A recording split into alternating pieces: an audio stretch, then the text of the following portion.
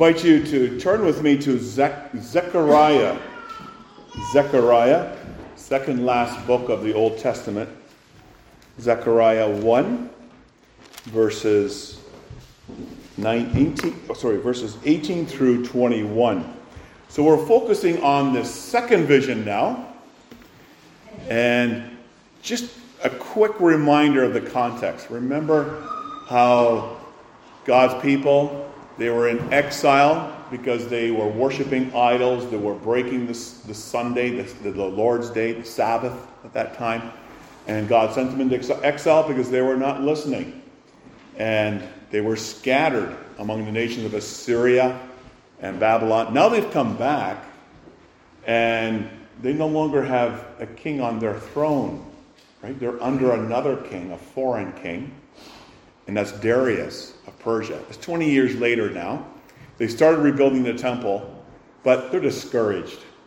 And they just see a lot of darkness. It's just dark times. And the Lord speaks to the people through his word. Now that word comes in the form of visions. 8 visions in one night. There's 8 visions in one night. So I'm sure that Zechariah probably didn't have a lot of sleep. He was participating in those visions and talking. It was that kind of thing. Not a dream. A dream, you're passive. He was very much active and involved as he was hearing the word of the Lord as he was to pass it on to the people of God. A discouraged people. So we're up to verses 18 through 21. Then I raised my eyes and looked, and there were 4 horns. And I said to the angel who talked with me, "What are these?" So he answered me, "These are the horns that have scattered Judah, Israel, and Jerusalem." So Judah, Israel, and Jerusalem, that represents the people of God. That represents the church there. Then the Lord showed me 4 craftsmen. And I said, "What are these coming to do?" So he said, "These are the horns that scattered Judah, so that no one could lift up his head. But the craftsmen are coming to terrify them, to cast out the horns of the nations that lifted up their horn against the land of Judah, to scatter it." So on one hand you see the horns, 4 horns. Who are these horns? What did they come to do? And then the 4 craftsmen. Who are these 4 craftsmen? And what do they come to do? And we begin to see that the horns are no match to these craftsmen. And we're going to conclude by saying, you are God's craftsmen. How is that? Well, we're going to hopefully see that. You have a very special place in God's kingdom, in the building of his church. You know, this past week, there's been all kinds of news and all kinds of reports about this very special meeting of the World Economic Forum. Where? Davos. Otherwise we would never know the place. But Davos, Switzerland. Oh, you have the globalists, right? The important people, the elite, coming together. And the head of this organization is Klaus Schwab. This century may be known as the era of Klaus Schwab. That's what we're being told.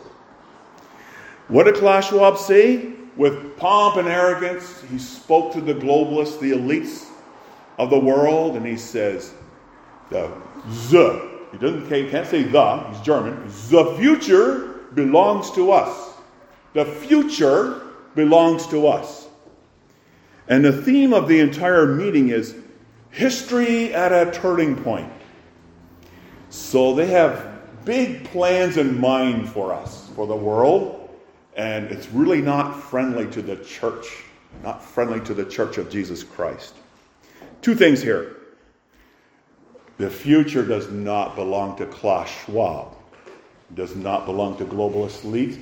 It does not belong to us. Who does it belong to? The Lord Jesus Christ. He's King. First of all, there's no reason to panic, therefore, because the Lord Jesus can go like that. The second thing is, we have news for Klaus Schwab. The turning point in history occurred already. It occurred already, way back, when the Lord Jesus came in the flesh, the first coming of Christ. Right? He, the Lamb who was slain, the Lion who has conquered. He's judged worthy to govern the whole future course of history. It's beautiful. He has reversed the curse. He's overcome death, and now he has brought in the kingdom. And to all who believe in him, there's life. It's great news. That's the great turning point in history. And there's another turning point in history coming. We await that one. And that's when Christ will return in power and glory to judge the living and the dead. And here, we think about these things. If you think about it long enough, it can look very, very dark. And through the prophet Zechariah, God knows too that his people were very discouraged by the things they saw around them. It didn't look very promising. And God assures his people that in the midst of it, he's going to build his house, that he's the one on the throne, and he's going to continue extending his kingdom throughout the world. We saw that in the first vision. He's going to fulfill his promises because not only is he willing to, but he's able to. He's able and willing, and he will accomplish his promises. As a matter of fact, to do that, he's going to come in the flesh, in Christ, so that he can pay for the sin of his people. And all authority belongs to him, to Christ, over all the world powers for the sake of his people. His people who easily feel insecure, shaken by the powers of darkness that they feel all around them. It's oppressive. When you think about it, it's oppressive. And now in the second vision, the vision of the four horns, the Lord shows you have no reason to be afraid, no reason to be insecure. He secures your redemption in Christ. That's what he really shows here. He secures the redemption of his people. And we should find our security in him, right? In God's promises. And we should rest in that and just continue to live faithfully, believing in Christ. Just continue, step by step, faithfully trusting in the Lord. Oh yeah, the first part of the vision, very unsettling. Only four horns, and they're powerful horns. But that is unmatched. And followed by four craftsmen. And these four craftsmen have the ability not only to terrify the horns, but also to cast them out. That's really the essence of what is being spoken here in this vision. We're going to see what the horns are and what the craftsmen are. But the horns, first of all, we're going to see that the horns scatter. That word scatter is very important. It's mentioned 3 times in these verses. Scatter, scatter, scatter. Okay? These horns, they scatter the church, or they scatter God's people. That's what they're doing in this vision. And second of all, the casting out. You see the craftsman casting out these horns. Okay, so what does all this mean? Well, let's open up the text. Let's open up God's Word. And notice how Zechariah begins here. Verse 17, or verse 18, I should say. Then I raised my eyes and looked. Okay, he enters into that second part of the vision. Again, he's not dreaming. He's awake. He participates in what he sees. And the Lord's Word comes to the people through this vision, which he gives to Zechariah. And what does he see in the vision? Immediately, it doesn't say anything about the Lord came to him. It just immediately he just sees 4 horns. He sees 4 horns. It's dark. It's discouraging. What are these horns? Well, horns can be many things. It can be a musical instrument. It can be the horns on the altar in the temple. It can be horns of an animal. And there's reason to believe that this is the suggestion here. It's the horn that you see on beasts. And beasts in the scripture often represent nations, military powers, and kingdoms. So think of a horn on an animal like a rhinoceros. What does a horn do? Right? If a rhinoceros chases after you, you run. you get out of the way because it wants to gore you. Okay, these horns are very powerful, very arrogant, very proud. Common picture for military or political powers. Okay, to lift up the horn, you see that in verse 21, how they lift up the horn? The horn is lifted up. That means it was proud, it was arrogant in its own ability, in its own strength, in its own position. Horns in Scripture. Think of, for example, Daniel 7. We looked at this last summer. Daniel 7, 7 through 8. We read a prophecy about the fourth beast representing Rome. Right? It's a beast, Rome. And the beast had 10 horns. Well, those 10 horns represent the 10 imperial provinces of the Roman Empire. And then it talks about, out from among those 10 horns, there was a little horn, and on that little horn had eyes. And just a disgusting look, which probably refers to Nero, who would come. A mouth speaking pompous words, it says. But yeah, and then it follows by the exalted Son of Man, overthrowing all those horns, right? And he replaces them with his own kingdom.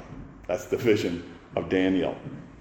So the horns represent nations, pompous nations, military powers, kingdom powers, national powers. And here in verse 19 of Zechariah 1, the church is scattered by these dark powers which are there really to oppose God and oppose his people. Now, he says here, these are the horns that have scattered Judah, Israel, and Jerusalem. Again, we saw earlier, the scattering refers to the exile. Exile when God's people, Israel, were taken captive by Assyria in 722 BC and by Babylon in 586 BC. Israel and Judah, respectively. And the Lord throughout history, and also today, he sometimes does use these horns, these political powers, right, to test the faith of his people. Right? Are you going to trust in me? You're going to trust that I have the victory? Right? Don't look around. Look up. And sometimes he does it because he knows the church needs some chastising. Right? Sometimes the church goes wayward from the Lord. Sometimes the church is not listening or following the word of God anymore.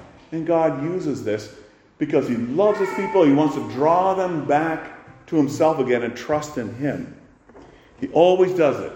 When we see it, he always does it for the benefit of his people and for the good of his people. God never, ever, ever does it for the harm of his people.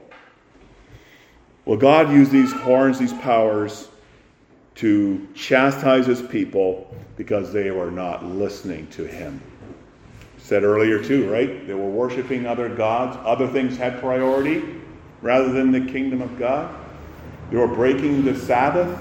They were not meeting together. And the Lord used those nations, right, to remind them of their special relationship that the Lord had established with them. You're mine. What are you doing walking away from me? You belong to me. I want that relationship. He was jealous. We saw that in the first vision. He's jealous for his people, like a husband is for his wife. Don't walk away after other men. You belong to me. They wouldn't listen. And finally, God says, okay, I have to use these hostile powers to wake you up, to alert you to what's really happening, to know that I'm the one in charge. You trust me. Wow. The prophet Ezekiel, repeatedly, if you look throughout the prophet Ezekiel, he says that the Lord himself would scatter his people among strange nations if his people would not listen to him. Right? We all think about it. We all see the need to discipline our children. We discipline our children not because we don't like them, but because we cherish them, we love them, and we want to correct them, and we want to restore them into that relationship. That's always God's purpose. His purpose is never to isolate and abandon his people in dark times, but to hold them close to him that, hey, you trust me. Ezekiel 12:15. God says, I'm going to send them out. But he says, then they shall know that I am the Lord.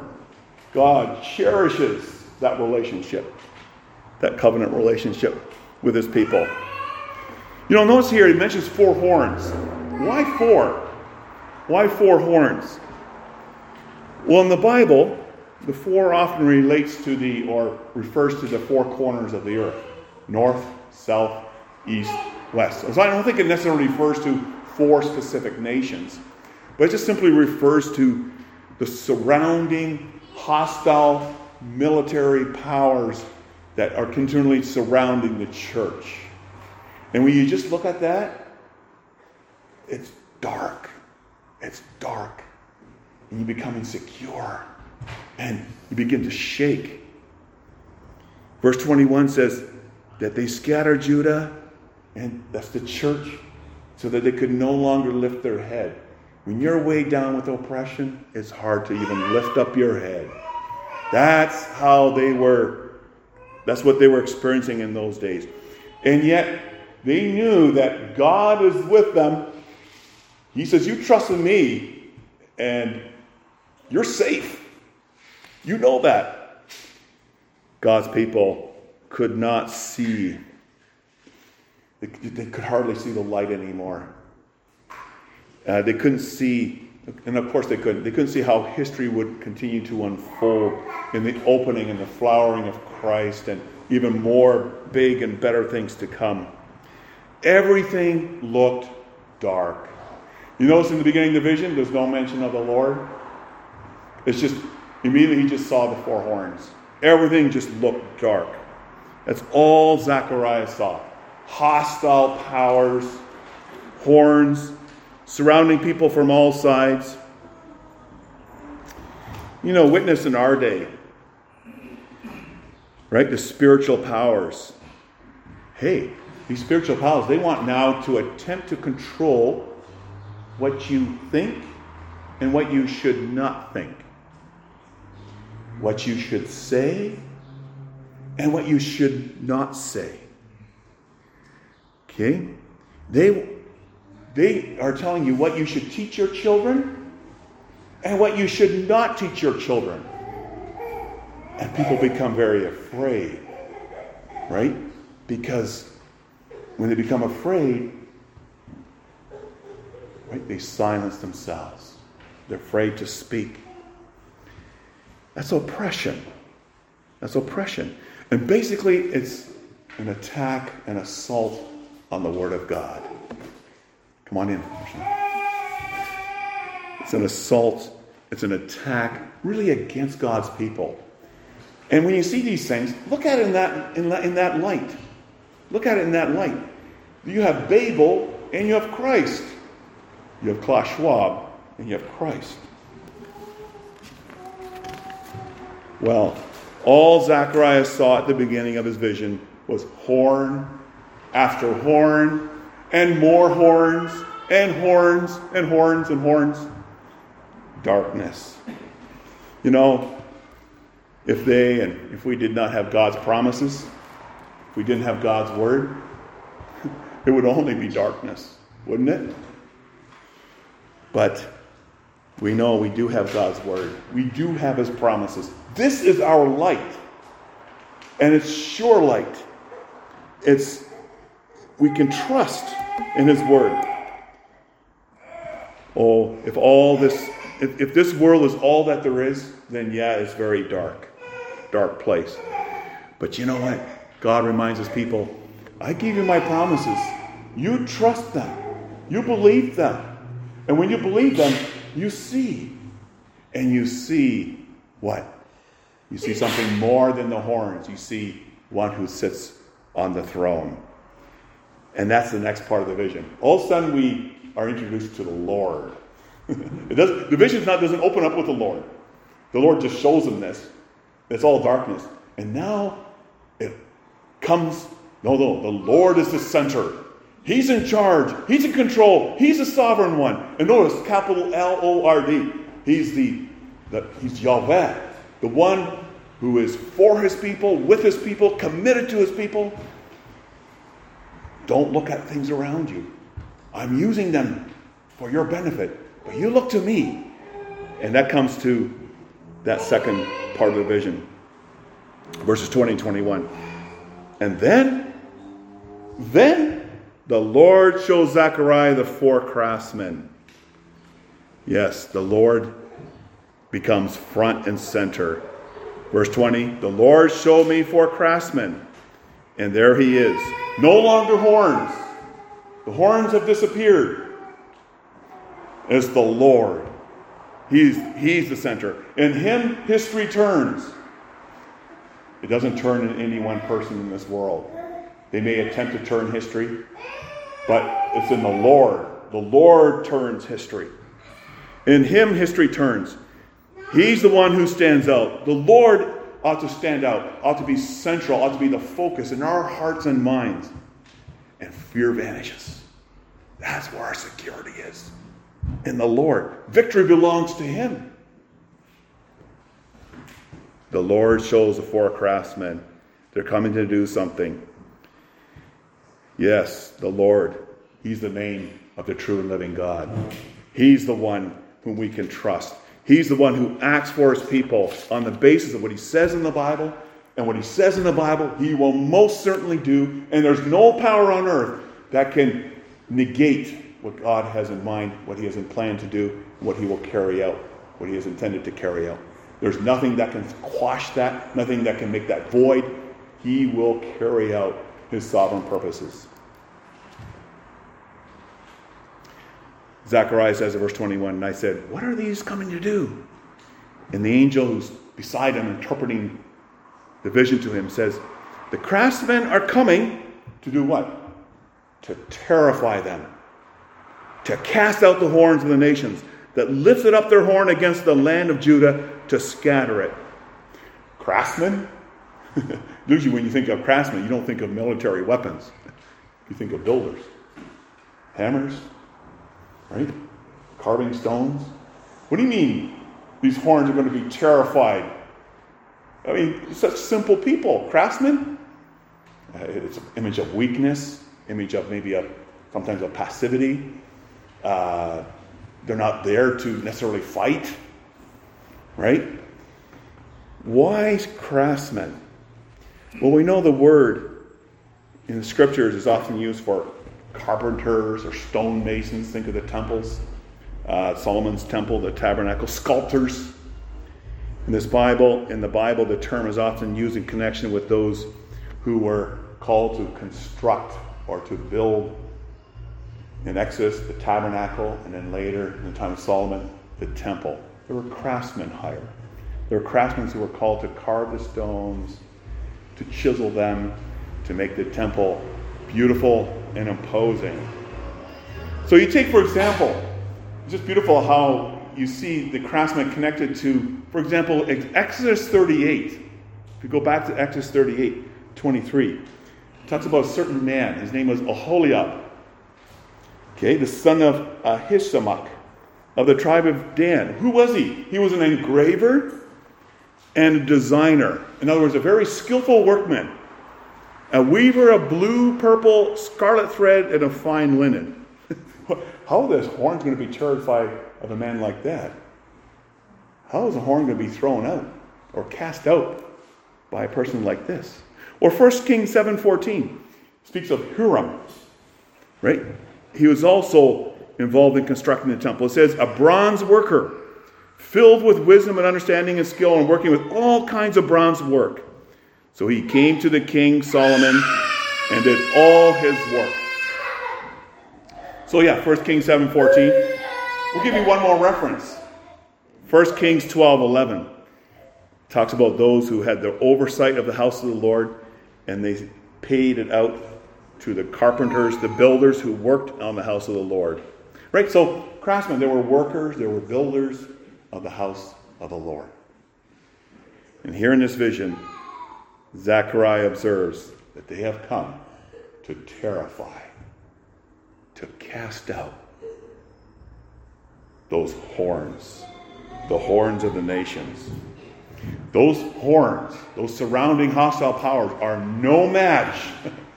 They are no match for these craftsmen in verses 20 and 21. These craftsmen are workers of the temple. And the question is, how are they going to terrify? How are they going to cast them out? Well, think about it. The casting of the horns does not come through their own power. What are they building? In that time, what were they rebuilding? The temple. And who was going to come and dwell among them? Who was going to be with them? Whose presence and power would be with them? The Lord. Verse 20, the Lord, who is center, who is above all, he is going to come and dwell with the builders, the craftsmen of his house. And of course we know, as we move 500 years later, okay, the temple was fulfilled in whom? In Christ. John 1:14 says, and he tabernacled among us. Right? He uses the tabernacle. He dwelt among us. Right? He became flesh and lived among us. He's the one who came to purchase his bride, his people, to pay for all their sins, rise from the dead, and be exalted to the right hand of God. And it says in 1 Peter 3, angels, authorities, powers, also includes horns, those horns, having made subject to Christ. And if the world realizes this, it would be terrifying. It is terrifying. This means that everything revolves around him, around Christ. And this means that they need to turn to him in repentance and faith if they would have life. But if not, they will be cast out in the lake of fire forever and ever. Christ is coming again, right? The final turning point in history. And those who have not trusted Christ, obeyed him. Revelation 6, for example, pictures what? The kings, the mighty, the rich, the great, the commander, the slave, the free. And they're talking to the rock and the rocks and the mountains. Fall on us. Hide on us. Hide us from the face of him who sits on the throne and from the wrath of the Lamb. This is referring to the Christ. For the great day of his wrath has come. And who is able to stand? The Lord. You know, the world doesn't take note. The world doesn't take note of, so-called insignificant, weak church throughout the world. But the Lord has his craftsmen placed all throughout the world, from every tribe, tongue, language, and nation. You yourselves are his craftsmen. His craftsmen, his workers, builders of the church. You belong to his kingdom. Well, of course, that raises the question, what ways are you his craftsmen? You have his word. You have his spirit. His presence, his power fills the body of the church. Right? It fills the body of Christ. You have his power and presence with you. Think about this. Raising children, living stones, shaping, molding children as craftsmen, using the tool of God's word so that they may grow in the fear of the Lord. Nothing is more terrifying than when they see and can't explain why children are the way they are as opposed to what they see in the world. This past week, we took a class of students into a gurdwara. And the first question the Granthi said is, have the children remove the tobacco from their pockets? They were from a Christian high school. And I said, well, they have no tobacco. Oh. And at the end, one of them said, I don't see students like this. I mean, they're vaping, or they're on marijuana, or they're drugs. But there was a certain awe and also a certain respect for what they saw. And I think maybe even a bit of a fear. Wow.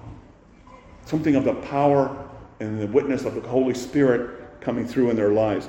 That is the most important kind of craftsman that we can be. A craftsman that's from generation to generation, molding, shaping children to become living stones in the temple of the living God. The horns of the world know that. Why do you think that they want so hard, they try so hard to take your children when they're very young, already in daycare? We don't want them with you, especially not with Christians. Here, Christians, we offer free daycare for you. Maybe $10 a day. We want to form the minds of your children. We want to be their horns. Right? And then we want to form their minds through public education. They know that. They're afraid. Because they know that the victory of Christ belongs with God's people.